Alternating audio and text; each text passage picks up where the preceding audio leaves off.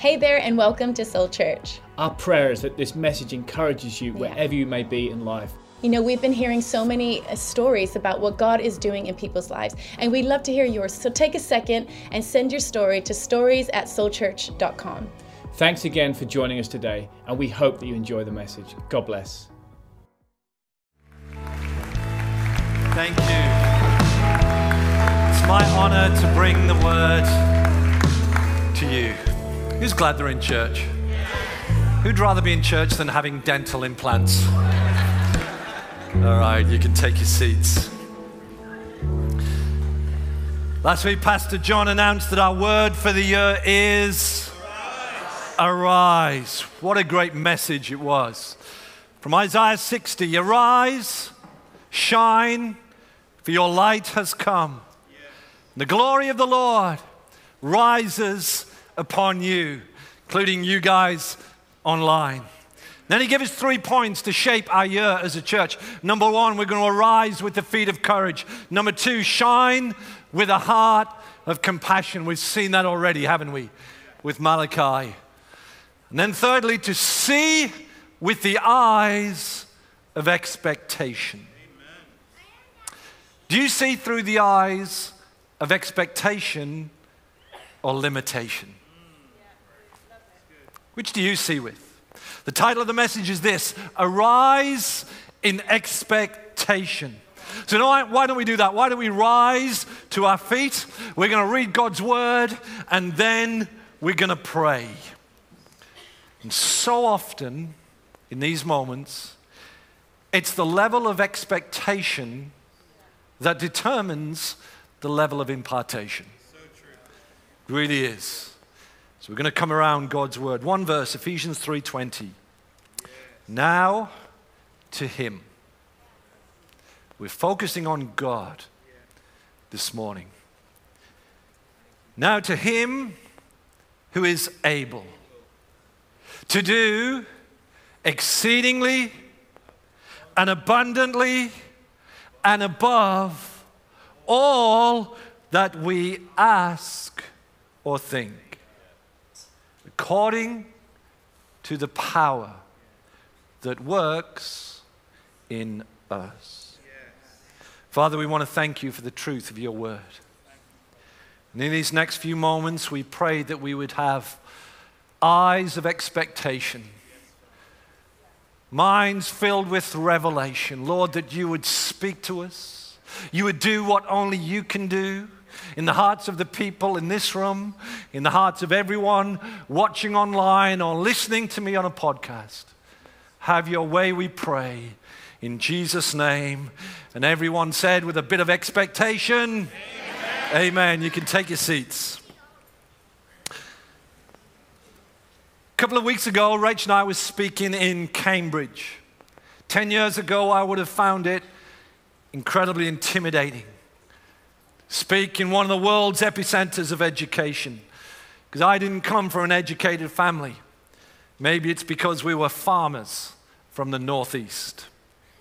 Or maybe it was because when my dad finished his primary school, the head teacher lined up all the kids and he walked along the row one by one, encouraging each of them. But when he came to my dad, he looked him in the eye and he said, "Morstan, you will bring untold misery on your family," and he walked off. How many know that's really encouraging when you're 9? Words we speak are incredibly powerful. And by the way, he couldn't have been more wrong. No one, as a result, in the history of our family ever went to university. So when I got accepted into the London School of Theology, aged 18, to do a degree in theology, it was a big deal. I felt out of my depth, and I was the youngest male in college. And I think the vice principal, by the way, what a great name for someone in a Bible college.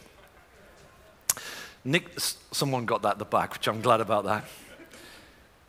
His name was Nick Mercer, and in my first term, he took me under his wing. He invited me to drive his BMW, which was awesome. I drove him into London where he spoke. He'd had a master's from Cambridge in creation and evolution, and when he spoke, I was like, wow, this guy is amazing. 2 weeks later, there was a guy invited to speak in the church I was attending at the time. His name was Dr. Donald Guthrie. We were actually studying his book in our Bible College, his introduction to the New Testament. Some of you might have read it. It's about that thick. I couldn't wait for this guy to speak. The day before, he was in his 90s, he fell ill, so he called the college, said, can you get someone else to speak in my place?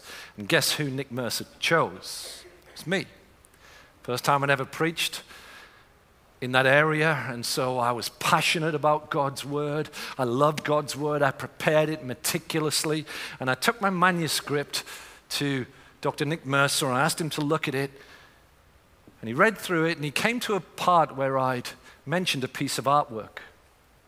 And he's from the South, and he kind of looked at me with a very condescending attitude. And he said, well, Morstan, you're not really the sort of person that would refer to a piece of art, are you?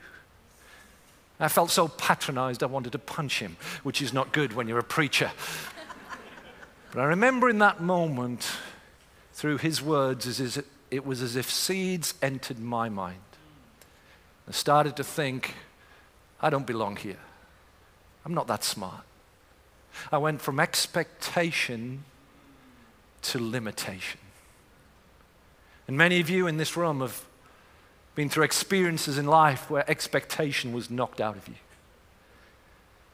Maybe it was something somebody said, something somebody did to you. A little voice said, you're not good enough, you're not gifted enough, you're not capable enough. Someone hurt you. So instead of speaking up and stepping out, you step back inside the walls of low expectation and limitation, and you hide, hoping nobody will call you out. As Alexander Pope says, blessed is he who expects nothing, for he shall never be disappointed. Anyone online ever felt like that? Dr. Martin Seligman is the founder of positive psychology. He studied people who went through trauma and setbacks in life. Seligman watched how people in India trained elephants. They'd take a baby elephant, they'd drive a thick wooden pole into the ground, cement it in, they would tie an iron chain to an elephant's leg, and when the elephant reached the outside of the chain, it couldn't go any further, it would pull against a thick pole cemented into the ground. And so the baby elephant would try another direction, and of course, as soon as the chain went taut, it couldn't move. And it would do this for days and weeks and months, but at some point, the elephant gives up and stops trying. Seligman called it learned helplessness. Then what they'd do is they'd sell that elephant to a circus. Many years later, it's been conditioned that whenever it feels the pull of the chain, it'll just stop.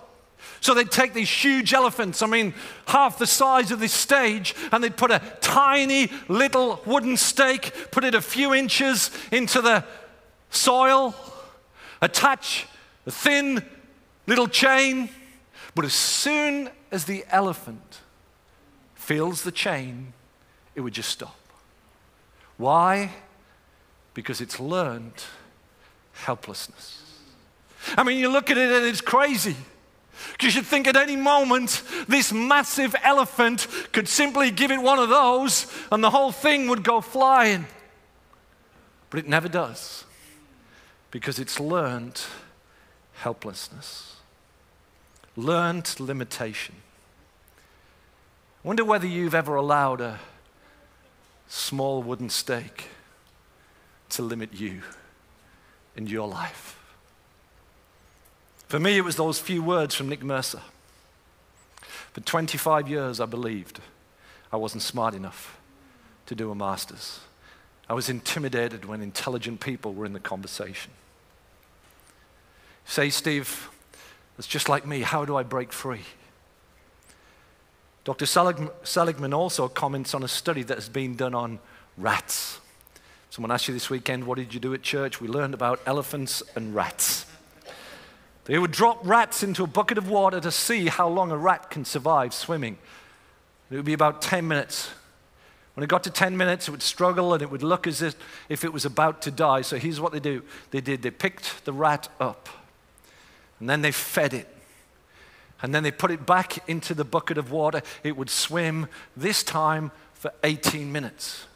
It looked like it was going to get exhausted and die, so what did they do? They picked it up, they dried it off, they fed it, put it back down, and each time they'd reach in, lift it out, feed it. Do you know how long the rat learned to swim for? 37 hours. And Dr. Seligman said, if you can learn helplessness, you can learn hopefulness. You can know that someone is going to reach in and pick you out and feed you and sustain you. And this morning, the rats are here to preach for you, because if you feel like you're drowning, if you feel like giving up, there's a God in heaven, and He can reach into whatever you're going through, and He can pick you up, and He can feed you and sustain you. So keep going, keep swimming, keep believing in Him. If you can learn helplessness, you can learn hopefulness. Sometimes all we need to do is arise in expectation. Through the elephant, we learn the power of limitation, but through the rats, the power of expectation. Sometimes all you need to do is arise. Psalm 145:15, it says this, the eyes of all look to you in hopeful expectation, and you give them food in due time. Whenever you come to God, believe in Him, have a little bit of expectation. He sees you, He hears you, and He reaches into whatever you're going through, and He feeds you and says, come on, keep going. You can do this. The Bible is filled with scriptures that refer to expectation. And I've learned in life a little bit of advice that I actually learned from Pastor John when we came back from Australia. He spoke to Rachel and I in the first week, and he said this. He said, have a low expectation of men and a high expectation of God. That's a great bit of advice. Some of us, we put too much expectation in men, and they're flawed, and they disappoint us, and they let us down. But God will never leave you. He will never forsake you. He will always be there for you, seeing what you're going through. Have a high expectation of God. And so as we look through some of these scriptures in the Bible is made up of 66 different books, if you knew. And I'm just going to take a few of the books within the Bible and tell you what it says about expectation. Firstly, Isaiah 26 and verse 3. You will keep in perfect and constant peace the one whose mind is steadfast in both inclination and character, because he trusts and takes refuge in you with hope and confident expectation. I love that. Jeremiah says, blessed is the man who believes and trusts in and relies on the Lord, and whose hope and confident expectation is in the Lord. Are you getting this? Hosea 2:15. Then I will give her her vineyards from there and make the valley of Achor a door of hope and expectation. That word Achor, the valley of Achor, it means trouble. In the valley of trouble, when you feel like a rat, when you feel like you can't make it, God says, I'm going to open a door. It's a door of hope and expectation. It says, anticipating the time when I will restore my favor on her. If you're struggling, if it feels dark, if you're in a valley, thank God, God can open a door, and favor is coming because He loves you. He wants the best for you, and His favor endures for a lifetime. Man, what an intelligent looking bunch of people I'm looking at. I'm believing for favor in your life. Let's go back to 1 Peter 1 verse 3. This is Charles Dickens' favorite verse. All praise to God, the Father of our Lord Jesus Christ. It's by His great mercy that we've been born again. Because God raised Jesus Christ from the dead, now we live with great expectation. I don't know about you, but I don't want to live with no expectation or a little bit of expectation. Because of what God has done, we can live with great expectation. Thank you. Come on, if we're going to clap, let's really clap. When you focus on God's word, you can break the chains of limitation and arise with expectation. You know, it's the voices that you're listening to which determine whether you're learning limitation or expectation. It's a question. Whose voice are you listening to? Let me take you back to that Bible college story, 25 years. 25 years until God dealt with my limitation. Katie Cooper came up to me afterwards and said it was 25 years. She'd allowed a doctor's report to limit her. Some of you have lived and camped in a place of limitation for months, for years, and for decades. But the good news is God doesn't want you to stay there. 25 years later, it was 2013, I was working in Brisbane.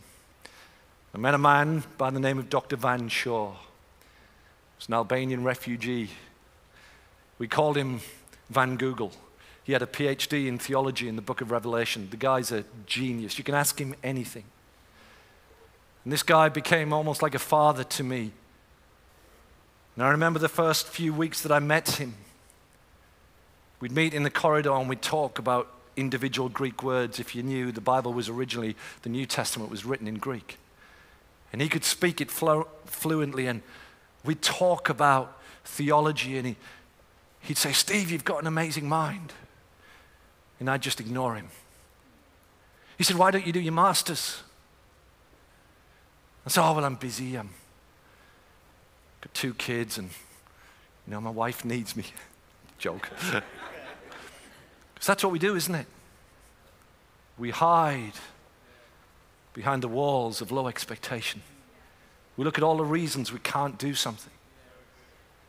He kept going on at me. He's a man of the word, a man of truth. And one day he eyeballed me and he pointed at me and he said, "Steve, there's more in you. There's someone listening to me online, there's more in you. There's someone in this room, there's more in you. You've been looking at the stake in the ground, but God is looking at you and he's seeing a powerful elephant. He's seeing all that he can do. There's more in you." 25 years I'd lived with this. Nick Mercer or Van Shaw? I wonder who's your Nick Mercer. I wonder who's your Van Shaw. Which one are you listening to? Which voice is most influential in your life? And as a result, I signed up to do my master's. It was a huge thing for me. A lot of hours, a lot of work. The first week, got the timetable. It said that it was a 1-week intensive on academic writing. Let me tell you, it was from the pit of hell. I had to fly down and spend a week. The lecturer got up, Dr. Denise Austin, and she said, "Each of you, 30% of your final grade will be based on a 30,000-word thesis." And she said, "I want you to write it in the perfect tense." I'm thinking, I'm from Ferry Hill Comprehensive. I don't even know what the perfect tense was. I literally Googled it while she was talking to me. And she said, "At the end of this course, we're believing that one of our graduates will have their thesis published in an academic journal." And honestly, on the inside, I'm thinking, you are having a laugh. You are on drugs. You shouldn't even be, if you think I'm even going to pass it, that's going to take a sovereign move of God. And anyway, when I came to my final thesis, I studied a single Greek word for 1 year. And I wrote my final thesis. And here's the miracles. Number 1, I wrote it. All right, so that was like a miracle. Number 2, I passed. All right. Number 3, I got 84%, which was an A, you little ripper. Number 4, on the day of my graduation, posted from Australia, was this little glass plaque. It says, "An award for academic excellence. I got the highest mark in the whole cohort in the country." How good is God? 1 week later, my supervisor, Dr. Denise Austin, emailed me, said, "I'd like to present your paper at a global Pentecostal conference of theologians, "Can I do it?" I said, "Of course you can." And they loved it. And at the end of all of the papers presented, they said, "We'd like to publish yours in an academic journal." And there it is. God can do exceedingly and abundantly and above. Oh. It's really funny because they're all PhDs and professors from different universities, Macquarie and Bangor, and they've all got their names and their qualifications, and mine says Steve Morstan, farmer's lad. No, it doesn't. God can do exceedingly and abundantly. So let's look at this verse. It's a verse we quote a lot. It's a verse I'd never really studied till a couple of weeks ago. It says, "Now to him who is able." That word able in Greek is the word dunamis, from which we get some English words like dynamo, dynamic, dynamite. It literally means able, capable, strong, and powerful. Now to him who is able, he is capable, he is strong, he is powerful. But I wonder, do we understand just how able, how capable our God is? See, sometimes it's not enough to read the Bible. Sometimes you've got to see it. So I want us to see it. Is that okay? If we go on a little journey together? I'm going to go there anyway, even if you don't want to. So if you put that little statement backwards, "Now to him is able to do exceedingly abundantly above all that we can ask or think." Let's look at it in reverse. God is able to do, he's capable enough, he's strong enough and powerful enough to do more than you think. Do you know your greatest limitation is often your thinking? Anyone else relate to that? For me, it was 25 years. I wonder how long it's been that way for you. But God can do more than you think. But it also says he can do more than you ask or think. Some of you don't ask God for much because you don't have enough expectation. Some of you ask God for lots. You're the big thinkers. That's awesome. But the good news is for every one of you, God has the capability and capacity and ability to do way more than you can think or ask. He's amazing. So we're starting to get the picture. Now earlier I mentioned that I'd done my master's on a single Greek word. Did anybody, please, anybody wonder what was the word? Did anybody? Good. Good, because when you write a master's thesis, nobody reads it, not even your mom, all right? So can I at least tell you what the word was, all right? I know I've told some of you, but if you knew, here's what the word was. It's a really fascinating word. It comes from Romans 8:37. It says, "We are more than conquerors through him who loved us." Now in English, we are more than conquerors. 5 words is one word in Greek. It's this word, hyper-nikomen. The word hyper, some of you have got hyperactive kids, all right? If you want to buy something in Norwich, you can go to Norwich Market. You can go to Tesco, that's a supermarket. Or you can go to Costco, that's a hypermarket. It's intense, it's bigger. So that's hyper. It's an intensifier. Hyper is the first part, it's a compound word. The second part of the word is nikomen, from which we get the word Nike. Anyone wearing any Nike gear? Nike means to be victorious or to conquer. So when the Bible says you are hyper-nikomen, it means you're not just a conqueror, you're not just a super conqueror, you are a hyper-conqueror. Why? Because God can do exceedingly and abundantly and above. It's a great word, hyper-nikomen. I didn't just tell you that to show off. I showed you that to introduce you to another word which we find in Ephesians 3:20. I only saw this 2 weeks ago, and it blew my mind. So for you guys online, I hope you're getting this. And because here where it says exceedingly and abundantly and above in Ephesians 3:20, I want you to notice it's 3 words. Exceeding, abundant, and above. And the reason that there's 3 words is because Paul uses an incredible word. It's this word, it's hyper, ek, perisou. And so it's 3 words that are strung together. Hyper, ek, perisou. It's an amazing word. Because Paul doesn't just use one word. He doesn't even use a compound word like hypernicomen. He chooses to string 3 words together so that we can get it. It's not just a compound, it's a double compound. F.F. Bruce said it's not just a superlative, it's a superlative. Because only then can our minds comprehend this. And if you break these words down, hyper means exceedingly. The word ek, it means abundantly.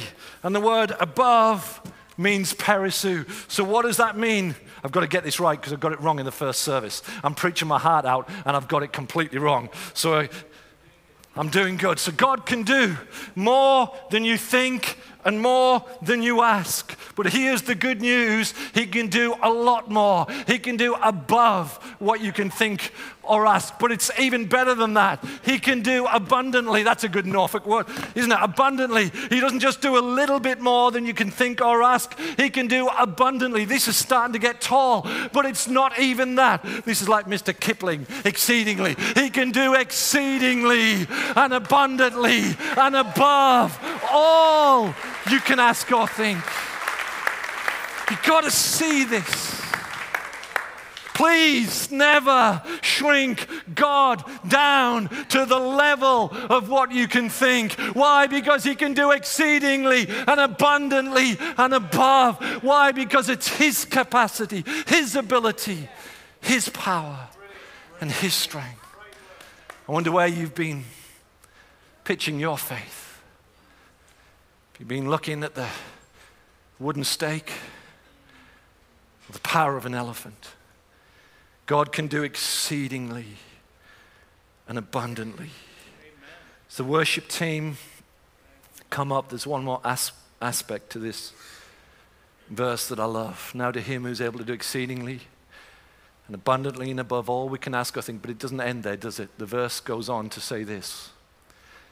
It says, according to the power that works. Where? In us. In us. Now, if you were to backtrack a little bit in Ephesians, you'll see that God's already talked about the exceeding greatness of God's power in Ephesians 1:19. So let's just look at this briefly. You still with me online? Come on, give me a smile. Ephesians 1:19, it says, what is the exceeding greatness of His power towards us who believe, according to the working, there's that word again, working, of His mighty power, which He worked, where? In Christ. When He raised Him from the dead and seated Him at the right hand in heavenly places. It's talking about the exceeding greatness of God's power. Where do we first see that power at work, that power released, that power operating in the earth? It says that we saw it in Ephesians 1 in Christ. When Jesus' body was dead and God raised Him from the dead. God worked, God let loose His power, and I love it. Now let's look at Ephesians 3:20. Now to Him who is able to do exceedingly and abundantly and above all we can ask or think, according to the power that works where? In us. Whose power is it? It's God's power. Where does it work? In us. In you. It works in you. It works in your life. It works in your marriage. It works in your body if you need a miracle. It works in your children. It works in whatever situation you find yourself in. Whose power is it? It's His. It's His. I don't know about you, but I need that power. There are so many things in life where my power and my thinking only causes limitation. And there are times when I just have to lift my eyes in expectation, like my dad did when my brother was given 24 hours to live with meningitis. The doctors took my mom and dad into a side room, said, your son is going to die. You'd better say goodbye. All the doctors focus on is limitation. But thank God he lifted up his eyes in expectation and he said, God, would you heal my son? He just turned 50. He beats me at golf, which I hate, but it's incredible that God can do exceedingly and abundantly and above all you can ask or think, according to His power, which works in you. Paulie Southgate, he is our guitarist. We're going to sing a song in just a second. And he represents a person focusing on their limitation. And so often our lives are a bit like this. If you can just play. He's playing, but we can't hear him. Why not? Because there's no power. There's no power. It's according to the power that works in it. So production team, if you start to crank him up. Come on, you play, Paul. Come on, a bit louder. Come on, you play. For some of you, God says, I'm going to give you my power. I'm going to fill you with my power. It's not about how good you are. It's about how good He is. It's His exceeding power. It's His capability. So come on, why don't we all stand together? I'm not going to try and jump on there. We're going to sing a song. We're going to sing this song. How many of you would be honest enough to say, I have a situation right now where I need God's power? Come on, put up your hand if that's you. You guys online, put it in the chat. Some of you feel like those rats. You feel like you're drowning. God is saying, hey, I want to come in with my power and I'm going to lift you up. I'm going to strengthen you. There's power in the name of Jesus. So come on, you lift up your hands. You lead us, guys. Place. I'm going to sing that song one more time in just a moment, but I'm going to invite Rachel to pray for you in your situation, for you guys watching online. For Malachi, one more time, we're going to pray for you. But come on, if you need something broken, if you need to break free of a limitation, maybe it's a mindset, maybe it's something physical, but come on, one more time. Why don't you reach out to God as Rachel prays? Come on, right in this moment, we can see miracles. Lift both hands if you feel comfortable and recognize that we're going to step beyond the barriers of limitation and we release expectation right now. Lord, we thank you for your word that says what you accomplished on the cross through Jesus, and the Spirit that raised you from the dead is that same power that gives life to our mortal bodies. And God, I speak life into bodies that are sick, even online right now, those that are experiencing pain. Pain does not belong in your body. Oh, I thank you, God, that they're filled with the power of the Holy Spirit. We release your power right now, the power of the Holy Spirit into marriages, the power of the Holy Spirit into businesses, into families, and we declare that every chain is broken in Jesus' mighty name. Come on, let's sing. Let's declare. Who's glad that you don't have to live life the level of your own limitations? That there's a God who loves you and wants the best for you. Maybe you're here in this room or you're watching online and you've never made that decision, that conscious choice to invite God, to invite Jesus to come in to the center of your life, because that's what it means to be a Christian. Because when you do that, when you make that decision, here's what He does. He forgives you of your sin and your limitations. And what he does is he fills your now with purpose. And then what he does is he gives you an eternal expectation that God's going to be with you, not just in this life, but for eternity. And friend, the greatest decision you can ever make, I'm telling you, is to invite Christ to come and do all of that in your life. You say, Steve, how do I do that? It's really easy. You pray a prayer. We're going to do that in just a moment. Maybe you're here and you once prayed that prayer. You were once walking with God, but your own limitations got you off course. You've drifted so far away from Him, and you know this morning it's time to come back. And friend, He still loves you.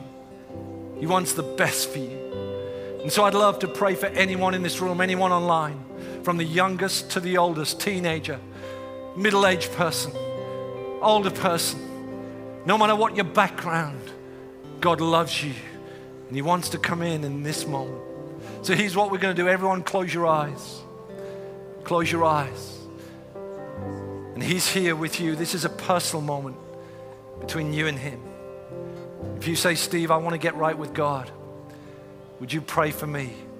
I'm going to ask you to do one simple thing. That's just to raise your hand high enough and long enough so I can see it. Then you can pop it back down.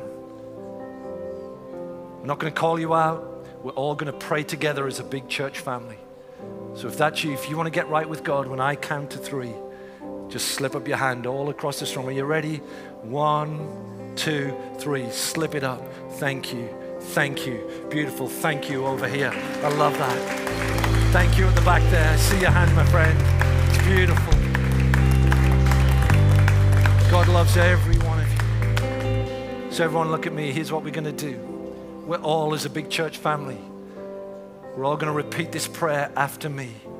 If you raised your hand, even if you didn't, but you meant it from your heart, you repeat this after me. Say, Dear Lord Jesus, thank you for dying for me, to forgive all my sin and failures so that I can have a brand new start.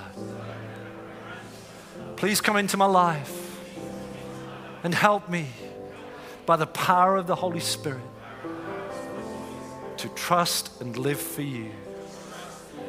Amen. Let me pray for you. Jesus, you see every hand. You see every heart, especially those that are hurting. And thank you that right now you're coming in by the power of your Holy Spirit. Fill them, I pray, in Jesus' name. Come on, why don't we put our hands together? Congratulate people online, people in the room. I love it. Those of you that raise your hand, hopefully one of our team may have seen you. If not, as you walk out, you'll see team holding Bibles. They came especially to meet you. They're waiting for you. I'd really encourage you. There's 3 things that are going to help you. You've taken the first step, but there are many other steps in this journey. Your next step is to get a Bible. The step after that is to read it. And the third step is to come back to church. If you're from another church, go to that church. If you're watching online, either come in the building or watch again. All right? But let us know in the chat. There's some details on there how we can help you, get something to you. But come on, why don't we one more time congratulate those people who just made the greatest decision of your life. Thanks again for tuning in. And if you said the salvation prayer today, we'd love for you to email connecttofaith@soulchurch.com so we can talk to you a little bit more about this incredible decision that you've just made. Yeah, and if at any point in the service you felt moved to give towards any of our local or global initiatives, then head to soulchurch.com and click on the giving at the top of the page. Thanks again for joining us today, and we hope to see you again soon. God bless.